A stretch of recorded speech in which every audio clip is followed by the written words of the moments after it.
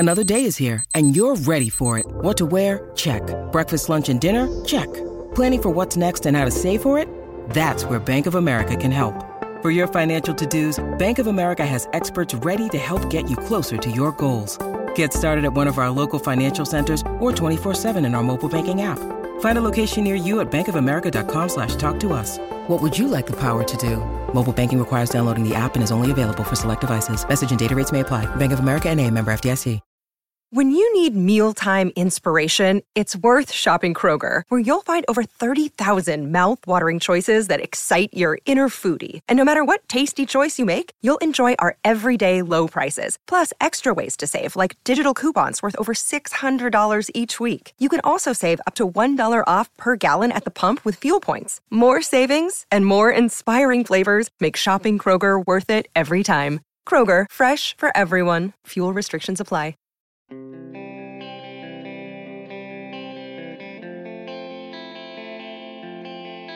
It took more than a month for your favorite hockey team to finally lose a game, so let's not go overboard here. At the same time, there's something about that loss in Dallas over the weekend that might have exposed a real shortcoming. It also might not have. Good morning to you. Good Monday morning. I'm Dejan Kovacevic of DK Pittsburgh Sports.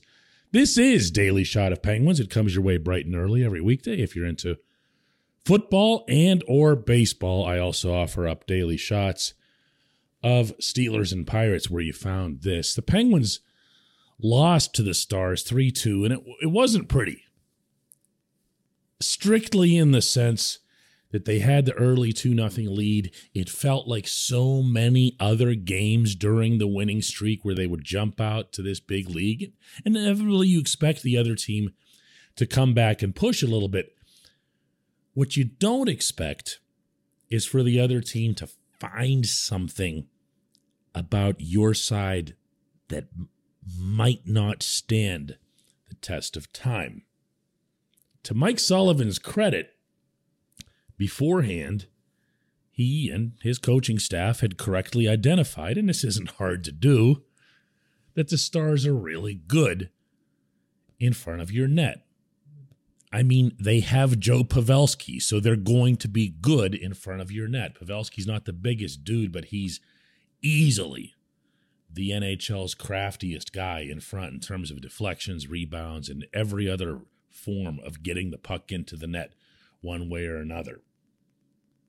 So between that and some of the size and the bulk that the Stars have, they were going to be a threat in this regard. And you would have liked for the Penguins to be able to manage that threat better than they ended up doing. I'm going to repeat here. I'm not going overboard. I covered most of the 10 wins, including the last couple, and the one last Thursday in Philadelphia. And this team is really, really good. And they're going to continue to be really, really good.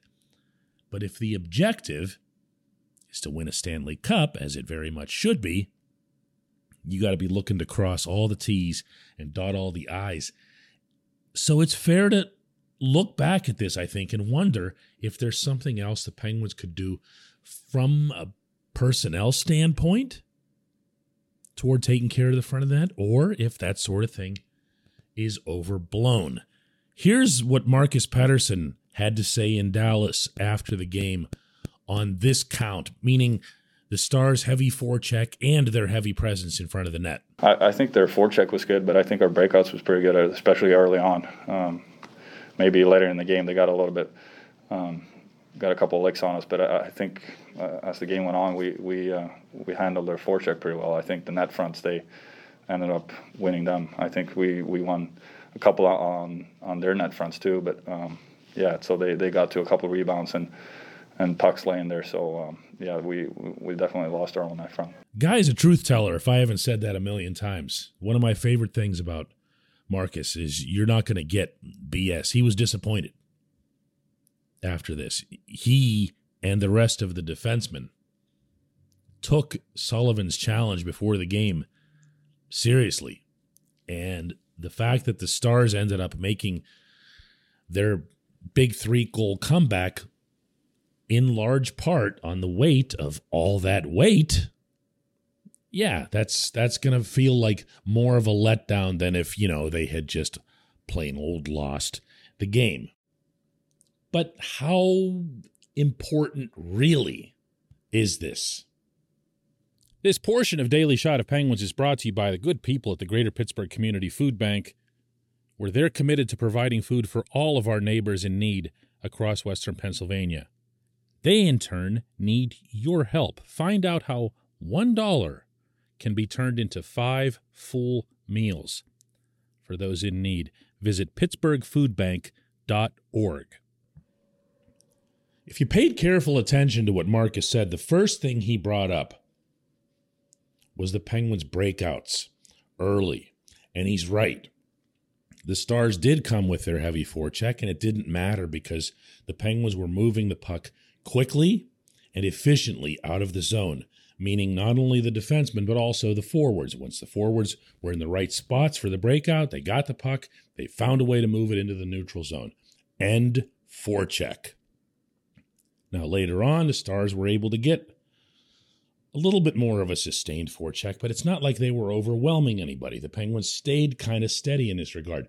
Where they lost it was in front of the net. Now, if this program were called a Daily Shot of Penguins circa 1977, we'd be talking about how the team needs to add, let me throw a good name at you from the past, Jim Kite. Remember that? Big defenseman for the original Winnipeg Jets, like 6'6", would fight, cheap shot guy, couldn't hear. Just throwing that in parenthetically, he was actually one of the more amazing stories in the league because of that. But big dude, okay? Just all he would do is plant himself in front of his own net. And if someone ventured into that territory, he would kill them. Okay? I don't even know if I'm exaggerating for those of you who remember his style. He would just kill them.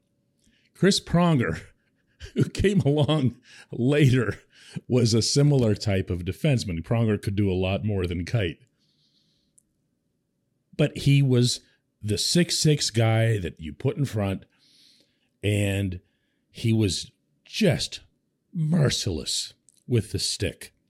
Would get away with it nonstop because officials were just so used to it. So for those of us who go back in hockey, we're going to remember this sort of thing as the solution.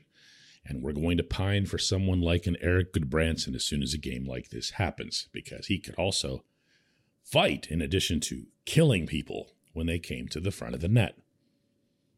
Problem with those guys is that this sort of thing tends to be their only discernible skill. So what you really need is someone who's kind of big, strong, but can also do the other things, skate and create and join the rush and everything else. And oh no, here I go again. Oh no, I'm going to do it. Yeah, this is what I loved about Cody Ceci. One of the many things that I loved about Cody Ceci. He was a nasty SOB in front of the net, and you probably didn't even really notice it all that much. Why? Because he could also play hockey. Wasn't the greatest hockey player, but could do a lot of things. And he could do a lot of things that this team needed and might still need.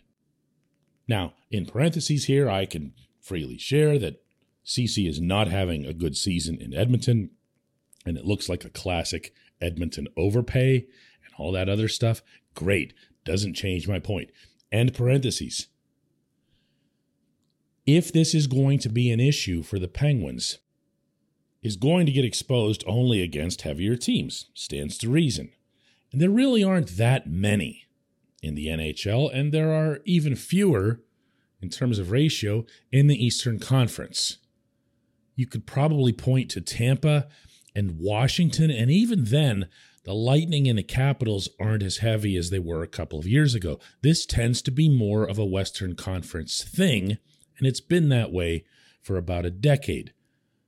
Well, the Western Conference doesn't win the Cup very often. And the Western Conference, again, if you just look at the league's overall standings, is down. It's not as good a set of 16 teams as what you've got in this conference. So how much does this matter? I don't know. But I do know that this team is relying on, and I'm not going to pick on him here because he's been good to date, Chad Ruhwedel to be a top 6 guy. And I'm not loving that. This team is 5.5 lines deep at forward. So all anybody talks about when they say what might Ron Hextall add between, now and the playoffs or as they approach the trade deadline, everyone just focuses on backup goaltender. Well, that's obvious. It couldn't be more obvious that Hextall needs to get somebody to either push or replace Casey DeSmith. But I'm going to stubbornly stand by my months-long stance that the top 6 isn't going to have Ruhwedel in it. And I say that respectfully, repeating that he's been good. I'm not blind, okay? But I liked this defensive core when it had Ceci. I saw 6 solid NHL defensemen who could do a lot of things, including clear the net. So Ceci's not going to be the guy who comes back in a trade. But someone right-handed in that mold, yeah, I'd take that. I'd take that in a heartbeat for any one of these forwards who's on the 4th or 5th lines currently. When we come back, just one question.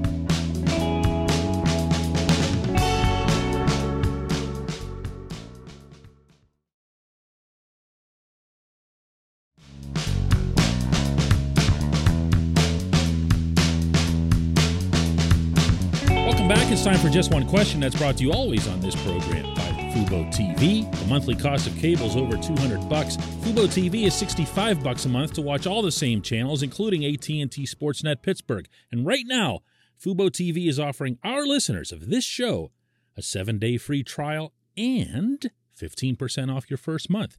Just go to FuboTV.com/DK. FuboTV.com/DK. And today's J1Q comes from Ryan, who asks, between Zach Aston Reese and Danton Heinen, who would you rather bring back next year? I know ZAR is fantastic defensively, but he doesn't produce much. Not a knock on him. He's just, I feel like if we can get Heinen or him at a similar rate, I'd rather sign Heinen. Seems like he can play on that 4th line just fine and has a lot more versatility up and down the lineup. This one's a little bit too easy for me. That's how it feels. Maybe it shouldn't be. Maybe someone could sell me on the idea of shot suppression being equivalent to shot creation. But as you clearly are, I'm aware of what Aston Reese can do in the defensive zone. Now, I'm aware that he keeps teams from creating their own offense. And mathematically, obviously, a shot suppressed is the same as a shot created. Just kind of logical.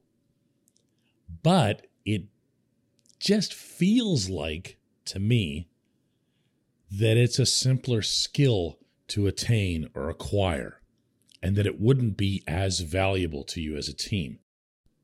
And this doesn't even take into account that I feel Heinen's been a pretty responsible defensive citizen. He's not going to do the things that Aston Reese does, but if he can take care of his own end and create not just the shots, but the goals that he's getting, and maybe this isn't the best time to talk about his goal scoring because between Philadelphia and Dallas, he had a bunch of chances that didn't go in, including the big one, obviously, in the 3rd period early against the Stars that would have put the Penguins up 3-1. But he's shown that he can really shoot a hockey puck. He's shown that he can finish. He's a stand-up, sturdy, strong skater who takes care of his own end. For me, the answer to this is Heinen. And again, it wasn't all that hard. The part that will be hard, though, Ryan, is that this question that you pose will be thrown at Ron Hextall and Brian Burke at season's end in multiple ways, because these players that have contracts expiring at the end of this season, we're not even mentioning Evan Rodriguez, Brian Rust, oh, and by the way, for that matter, Evgeny Malkin and Chris Letang, these are going to make for some difficult decisions. This one's a breeze. I appreciate the question, Ryan. I appreciate everybody listening to Daily Shot of Penguins. We'll do another one tomorrow in advance of the game in Anaheim.